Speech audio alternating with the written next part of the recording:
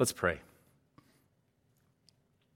Father, what a privilege to be able to come before you and worship you. We don't worship you in our strength or from a foundation of our good works. We worship you from a place of weakness and humility, knowing that you love us where we are, that you take our feeble offerings and you do incredible things with them. God, I pray that you would do that this morning, whether it's through our singing, our prayer, preaching of the word, or hearing of the word. God, that we would just lay ourselves at the foot of the cross, that we would just put ourselves in your hands and say, God, whatever you want with us this morning, we are yours. Amen. So we're in Colossians chapter 2. And so far, the main point of every message has essentially been Jesus. And I don't want to spoil anything for anyone, but the main point of today's message is going to be Jesus. That's my outline. And the reason is because this is the book of Colossians, and Paul is exalting Christ. He's dealing with the issues that are there for the church and some of the false teachings that are coming in. And he's dealing with wanting to encourage them in their discouragement. If they had any discouragement in the faith, he wants to build them up. He just wants to help them along. And the best way he can help them is to give them Jesus. And so he has done that. He said, that Jesus is all things. He's before all things. He's the creator of all things. All exists for him. He talks about last week, he says that Jesus has justified you, that God has justified you through Christ, that your sins have been nailed to the cross. It's been paid for. You are rooted in Christ. And he leads to this. And he's going to deal now with some of the discouragement that has been coming in from people trying to discourage them. So he says, look, you've been bought by Christ. Your sins have been nailed to the cross. God has justified you and made you righteous in Christ.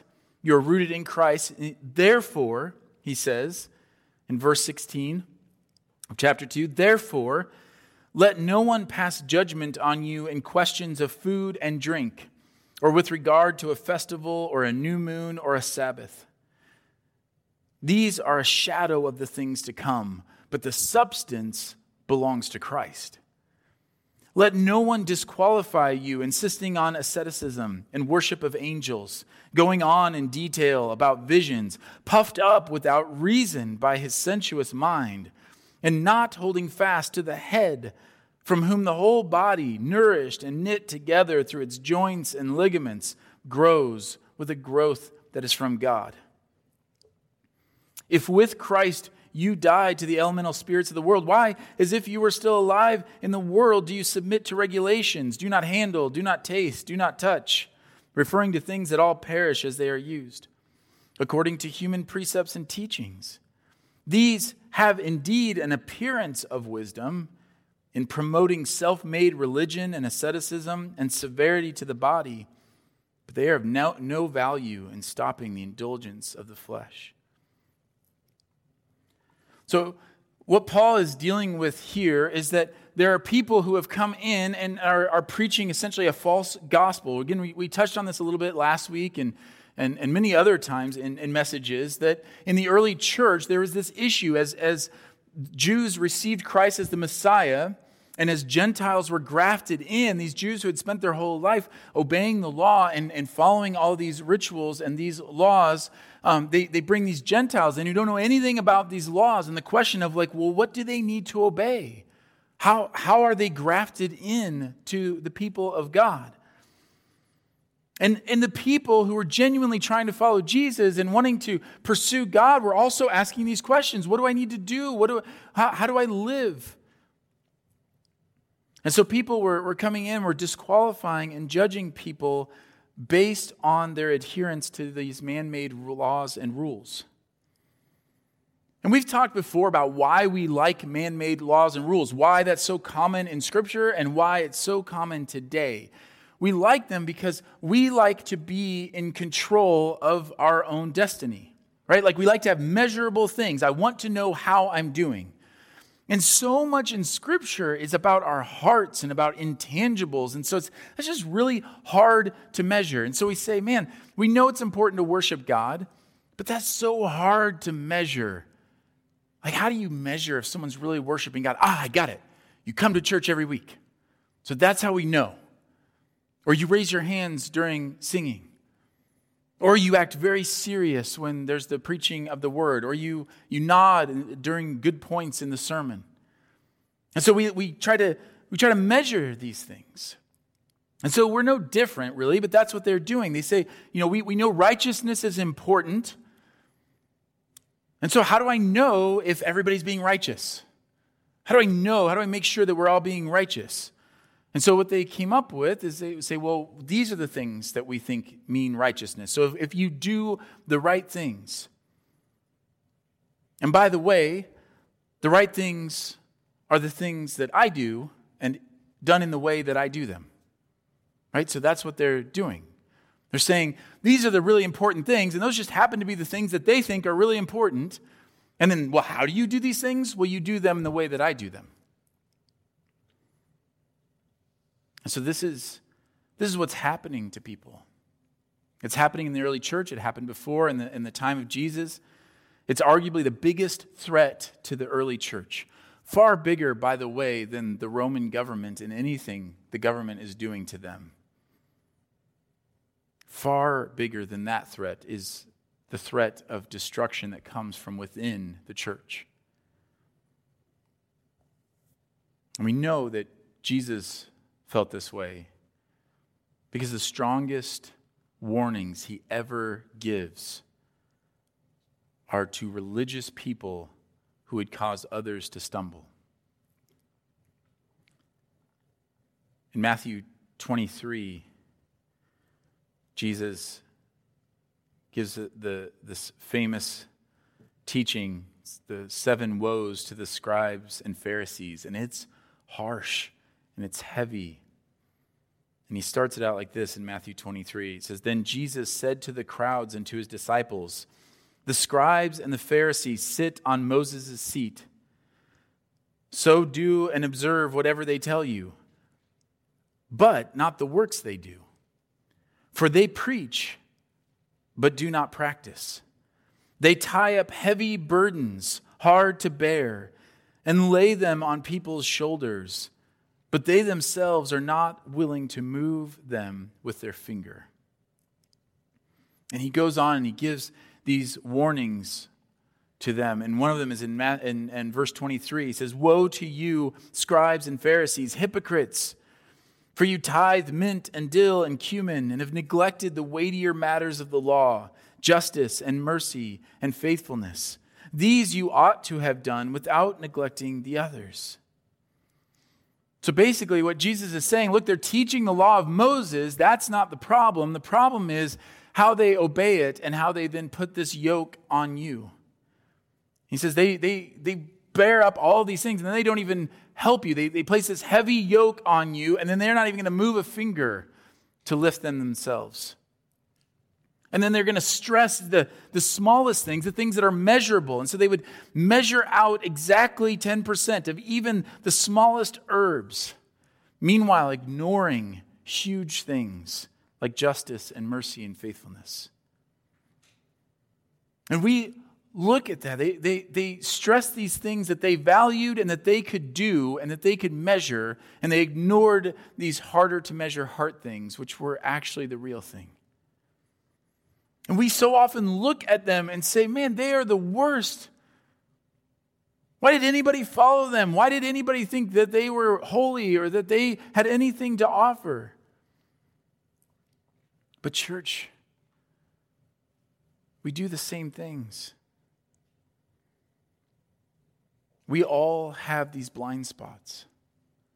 We all define righteousness. We all find ourselves in that spot from time to time where we say righteousness is doing the things that I think are righteous. And we ignore and miss bigger things. See if any of these hit home. You might be really big on controlling your tongue to not say foul language, but you have no issue with gossip.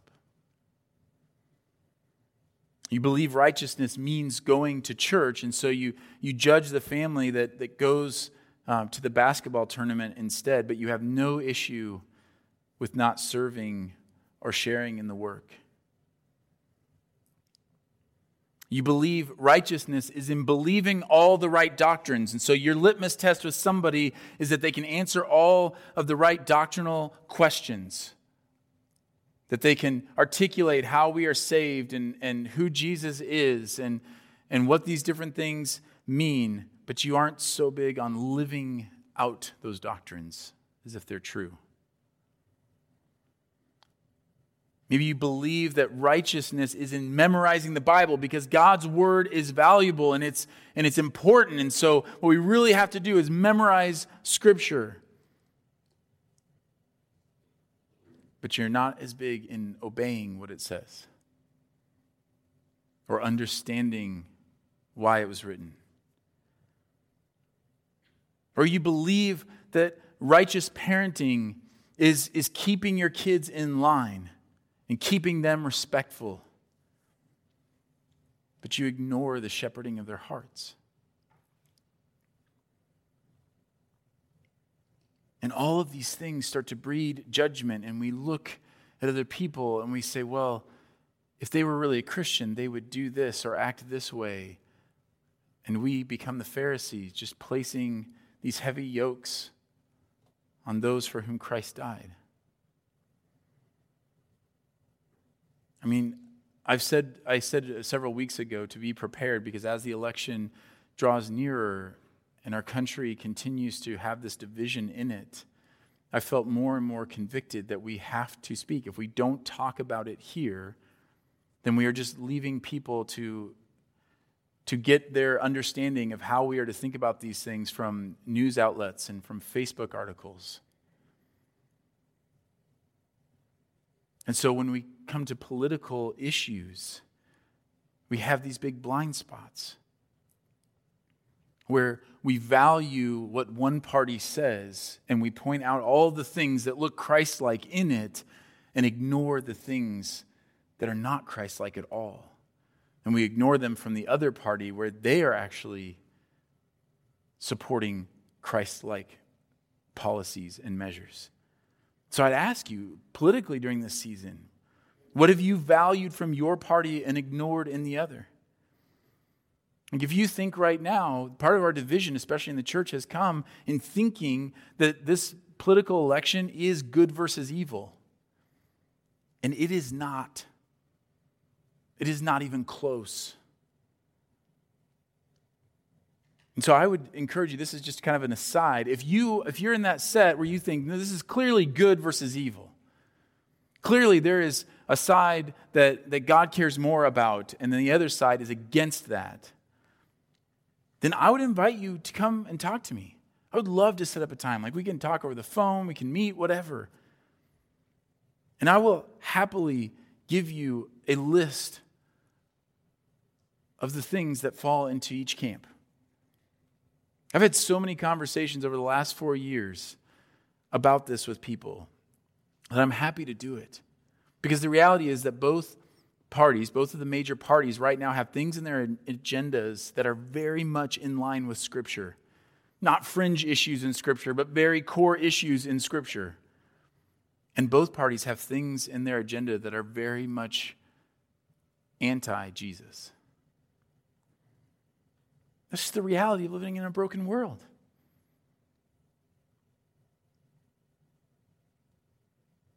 And we have to be careful that we don't start to take these things and say, well, no, but this is how we measure this.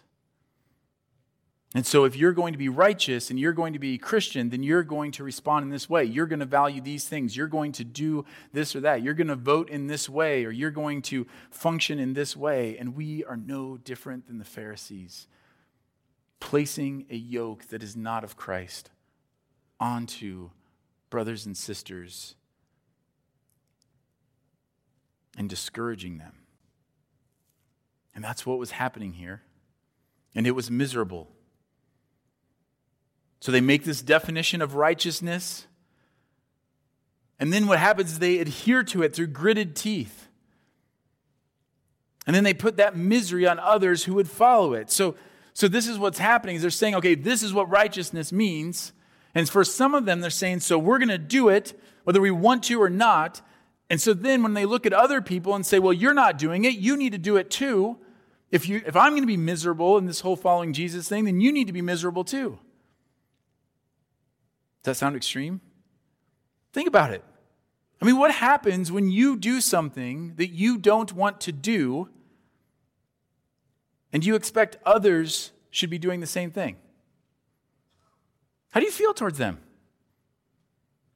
You're cleaning the kitchen because the kitchen has to be cleaned. And you got a bunch of people just hanging out, laughing and joking in the next room. How do you feel about that? I would say that we tend to get a little grumpy and judgmental, right? And we know that's because we're not really finding any joy in this task.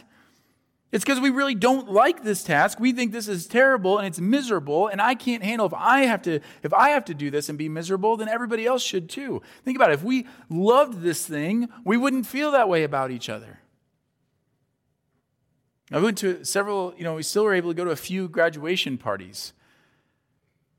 And my favorite and least favorite thing about a graduation party is all the food. Because it doesn't matter, like if I have to go to a bunch of them, then everybody wants you to eat the food, and it's usually amazing food. And that's not really good for me, but it's also awesome because you have all of this great food, right? And what do people almost always say at a graduation party? Please eat. Please eat. Wedding receptions, graduation parties, all the same thing. Please eat. Please grab a plate. Grab it. No, here, have more. We have so much food. Please. Because in our culture, we express love through food and abundance of food. And so please take more and more food. And they'll say things like, this last time I went to a party and they said things like, everybody's got to do their share. Come on, you got to do your part. We got to eat this food. And the reality is I am happy to oblige in that situation. There's not one part of me that takes that plate looking at this amazing food and says, all right. Well, everybody else better do their share too. Everybody else better get a piece of cake because I'm not going to be the only one sitting here eating delicious cake and delicious food. No, of course not. We only become grumpy and judgmental towards others with the things that we feel obligated to do that bring us no joy. So if you volunteer out of a sense of duty, then you'll be tempted to be grumpy with those who don't volunteer. But if in volunteering you gain an intimacy with Christ as you serve alongside of him, and you find joy in bearing your brother or sister's burden, then the only thing you will think of others who don't do it is that you'll want them to share in that joy too. I've had people invite me to go do very hard works of service in very winsome ways because they were crazy enough to find joy in it. Hey, it's going to be awesome. We're going to go all day and we're going to lug boxes around and it's going to be fantastic. And I'm like, man, you really believe that's going to be fantastic? Because that's what it looks like to actually be following Jesus. If you give money and you avoid buying something that you want through just sheer willpower and you just give to the church because you know that's what good people do, and you're really disappointed that you sure would like to have that money back every month, it sure would make things easier, but you know this is what you're supposed to do, so you write that check every month, And so you avoid buying this other thing that you've really wanted. What happens when you see someone else buy that thing that you wanted? You resent them. You start to wonder, like, if they were giving like I am, they probably wouldn't be able to do that. But I guess that, must be nice to feel like you can just do whatever you want. I've heard that attitude so much. And that's what the Pharisees were doing. That was the mentality that was infecting the church. They were basically saying, this is what righteousness means, and I do all of it, and so you had better too. And that's how you get to be holy. And they take the yoke and they put it on those in the church. A yoke of self-righteousness and law-keeping and misery. And Paul is saying, don't let them do that to you. He's saying it to the whole church, like, don't let this happen in here. Don't let them judge you or disqualify you, which is another way of saying that is not the way to righteousness. And so some will stop right there and say, right, that's why I don't let anybody judge me. That's why I don't put up with any of that religious stuff, and I believe in God, and I practice in my own way, and I do my own thing, and that's why it's fine. I just live, and let everybody just kind of do whatever they want. But look at what Paul says. He doesn't say, don't let them do that because no one can judge you. He doesn't say, don't let them do that because it doesn't matter what you do. You be whoever you want to be. You do whatever makes sense to you, however you feel about following Jesus. Just follow your heart in that and everything's great. He doesn't say that. No, he articulates why what they're doing is wrong and problematic. He says it in verse 17. These things that they're pointing to, they are a shadow of the things to come. But the substance belongs to Christ. He says, let no one disqualify you, insisting on asceticism and worship of angels, going on in detail about visions, puffed up without reason by a sensuous mind, and not holding fast to the head. Because that's where growth comes from. And the head is Christ, in case you missed that. See, the Pharisees literally missed what was right in front of them. These people who were leading the church astray in this way were missing what was in front of them, but the Pharisees literally missed as they talked about the importance of righteousness and about honoring God while they dishonored God in the flesh right in front of their faces. They were looking at their works to make them righteous, not recognizing that the one who makes them righteous is right in front of them. And that's what Paul says is the issue.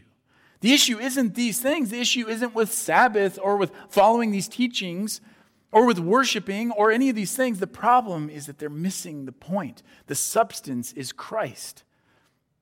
The point is Christ. He is our law. He is the author and perfecter of our faith. Him, abiding in Him. And this is what Christ says in Matthew 11. Come to me, all who labor and are heavy laden, and I will give you rest. Take my yoke upon you and learn from me, for I am gentle and lowly in heart, and you will find rest for your souls. For my yoke is easy, and my burden is light.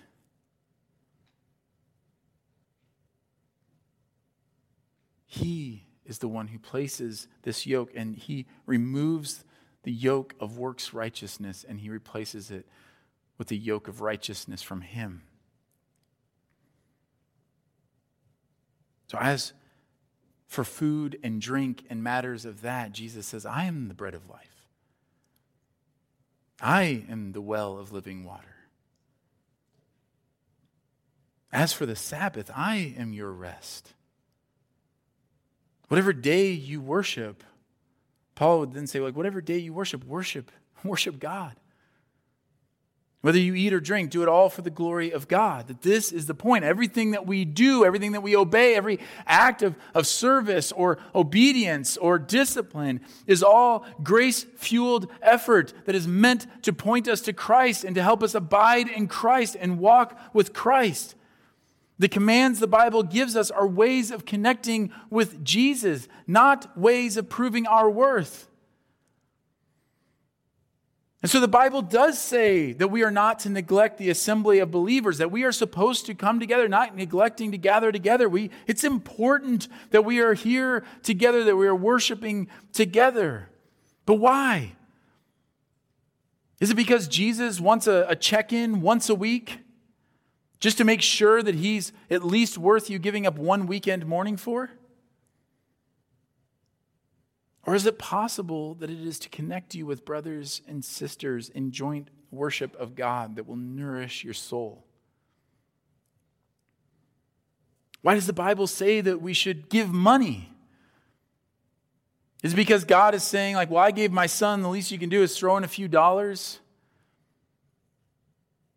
Or is it because he knows that where your treasure is, there your heart will be also, and that by giving away your money, you'll be free from its grip on your heart, and you'll learn that your Father is the giver of all good gifts, and you'll grow in your intimacy with him. So when you take this yoke upon you, the one that does all things to glorify Christ, you find that it is actually easy and restful and joyful. And this is what Paul is wanting them to steer clear from this other yoke. Say, don't let people judge you by these things. This isn't the point. They're missing the point. Don't miss the point. Don't settle for these ways that you have measured and declared righteousness, but actually go to him who is righteous. And so every action, everything that we do, we ask ourselves, is this glorifying to Christ? Is this loving to God? Is this loving to others? And Paul goes on in verse 20 basically saying, why would you submit yourselves to this other way of doing things? This big list of do's and don'ts made by humans, why would you submit to that? Verse 20, he says, if with Christ you died to the elemental spirits of the world, why, as if you were still alive in the world, do you submit to these regulations? And then he says, in verse 23, these have indeed an appearance of wisdom in promoting self-made religion and asceticism, and severity to the body, but they are of no value in stopping the indulgence of the flesh. So he's saying, like, you want to be holy, you want to be righteous before God, you want to experience the life that Christ offers you, then follow Christ. Why would you submit yourself to these silly man-made rules? Why would you measure yourself by those? Measure yourselves by Christ. Give yourself to Christ. He's saying, look, these things that they're doing, these things that they're trying to heap on you, they look holy. They look like righteous living. They have an appearance of wisdom. But the only thing those things are good for are promoting their own man-made, self-made religion and making you look righteous before people and making your life miserable. That's what they're good for. They're actually worthless when it comes to growing in righteousness. They're worthless when it comes to actually putting the flesh to death and living in the Spirit. And that is what Christ came to do. To give you abundant life by putting sin to death and raising you to life in the Spirit. So it's not that you wouldn't do those things. It's what is your aim in that? Where are your eyes fixed on? Paul says in Galatians 5, for freedom Christ has set us free. Stand therefore, firm therefore, and do not submit again to a yoke of slavery. Don't put these yokes on your brothers and sisters. Don't receive those yokes from others, but pursue Christ. And again, that pushback of, well, that's why I only go to church when I feel like it. I got it, Pastor Jay. I've got it. I've got this down. I don't let anybody judge me. I just go to church when I feel like it. I read the Bible when I feel like it. I serve when I feel like it. That's the easy yoke. No, it's not. That's just a different yoke of the flesh. That's just a different yoke that you put on people. And all of a sudden, instead of judging somebody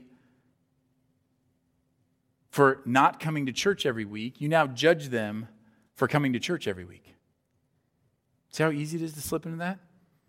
Oh, I'm not self-righteous like those people. Like they're so legalistic about going to church. They go to church every week. They set everything aside to go to church. I'm not like that. See how subtle that is? How sinister?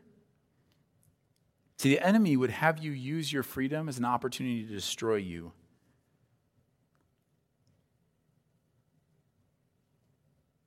The question is just, who are you pursuing and who are you listening to? You're called to freedom, brothers. Only do not use your freedom as an opportunity for the flesh, but through love serve one another. For the whole law is fulfilled in one word: you shall love your neighbor as yourself. But if you bite and devour one another, watch out that you are not consumed by one another. Paul is very concerned about this in the church. Don't use your freedom. The NIV says, do not use your freedom to indulge the flesh. So we indulge our flesh by our own man-made self-righteous works that we set up and we place it on everybody else. We indulge our flesh in that way, or we indulge our flesh in saying, oh, I'm free from that yoke. I'm going to create this other yoke for myself. They both end in destruction. They both are harmful to our brothers and sisters.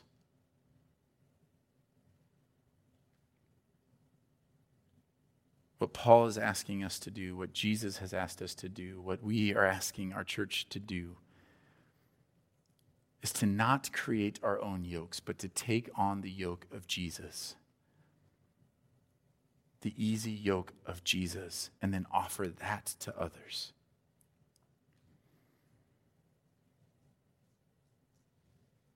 Look at what he says in Galatians 5, right there. Use your freedom. Don't use it as an opportunity for the flesh, but through love, serve one another. Use your freedom to become a servant. Well, that doesn't make any sense. If I'm set free, why would I become a servant? Because that's what Christ has done.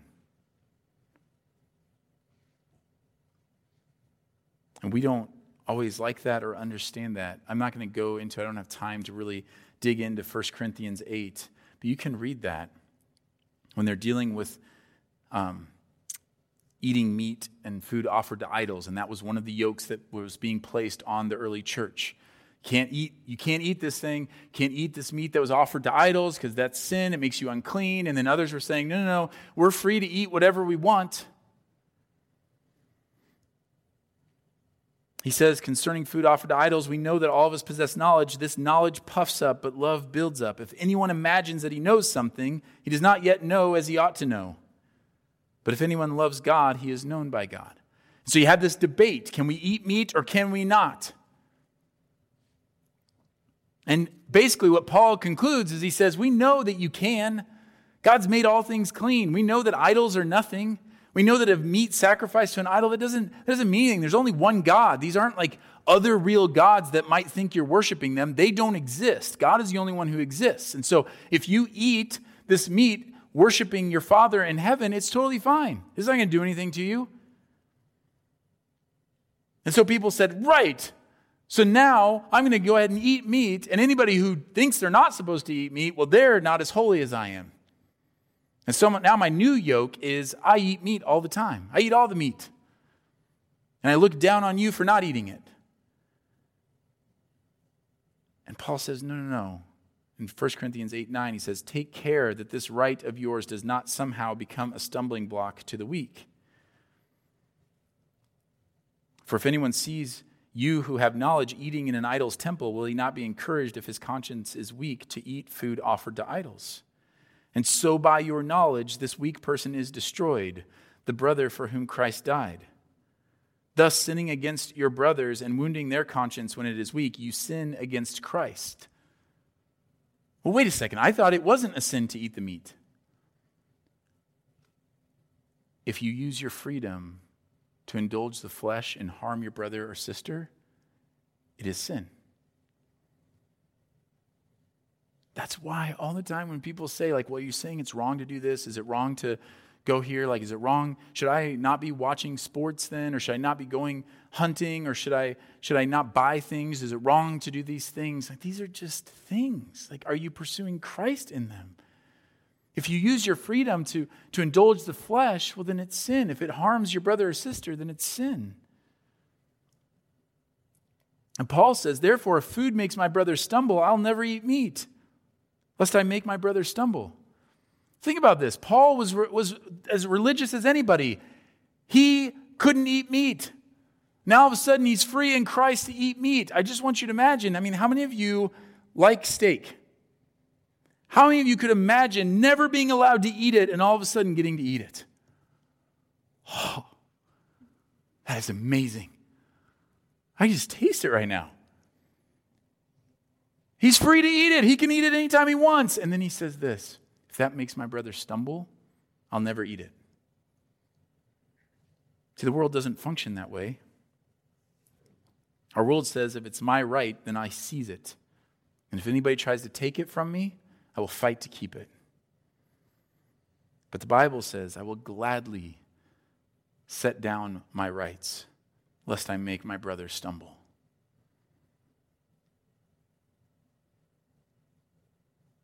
Paul's saying, eat or don't eat. Love Christ and love your brother and sister. Church, we live in a country where we think the point of having freedom is so that I can do whatever I want, whatever sounds good to me. And nobody can tell me differently, but the gospel is countercultural. It's Christ who sets you free, and he has set you free to serve others.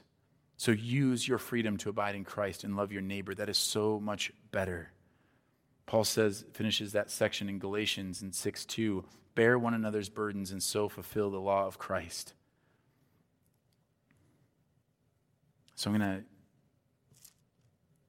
have Robbie and Jason come up. But I just want to finish with this. He's going to go in and we're going to pray together. But I want to just finish with this. What does that look like then? How do we encourage one another? How do we protect our church from falling into this? How do we make sure we are not placing this yoke and falling into these traps? We're supposed to bear one another's burdens, not heap them on each other. So maybe you know someone right now, and these are just some random things that popped in my head this morning. Maybe you know someone right now who's struggling with addiction. They don't need more lectures on why it's destructive. They don't need more lectures on why it's displeasing to God. They know. What they need is someone in the trenches with them who will point them to Jesus. Or maybe you have a person who's struggling with their prayer life. I hear all the time from people like, I just struggle in my prayer life. We don't need to say to them then like, well, I get up at 4 a.m. every day to pray, and I have these amazing experiences. Instead, let us say, do you realize what prayer is? The creator of the universe meets you through Jesus, and you and I get to approach him in our weakness. Like, let's do that together. What time do you want to get up? What time do you normally get up? What if you got up 15 minutes earlier? I'll get up with you.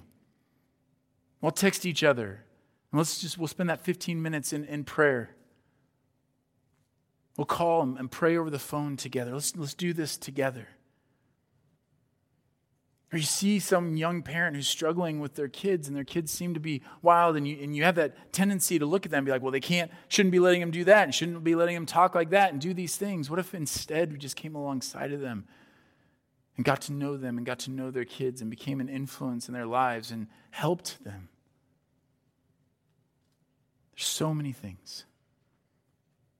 I want us to go just into a few minutes of prayer and just consider these things together. Let's pray. Father,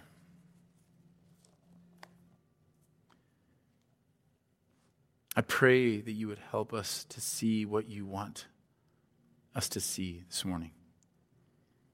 God, right now as we just come before you, just give a minute. I pray that our congregation, that together we would hear your voice and listen to your voice. God, please convict us right now, God, where have we been placing a yoke of righteousness of our own making on ourselves and on others?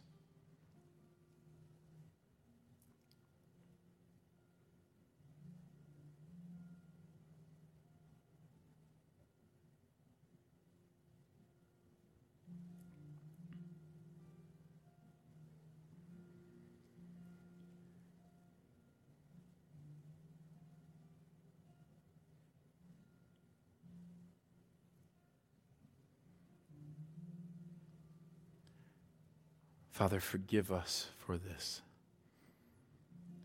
And Father, would you reveal to us right now through this, what does it mean that your yoke is easy? How can I take those things and actually turn them and pursue you through those things? How can I pursue Jesus? Father, Holy Spirit, would you reveal that to us now?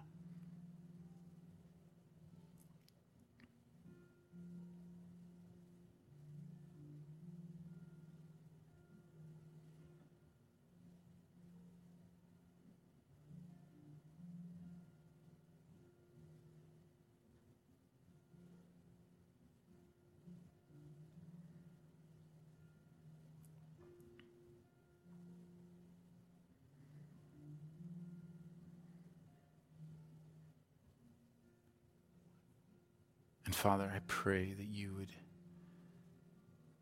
reveal to us, bring to mind someone that you are calling us to share this easy yoke with. Father, who do we need to come alongside and bear their burdens and offer the easy yoke of Jesus?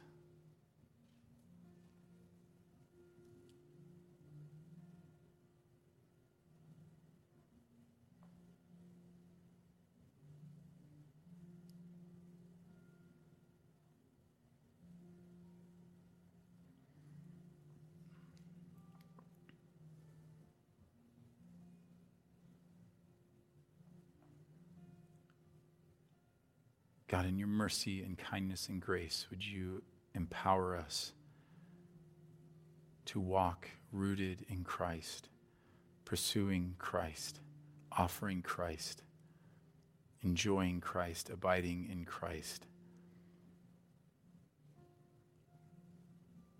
today and always. Amen.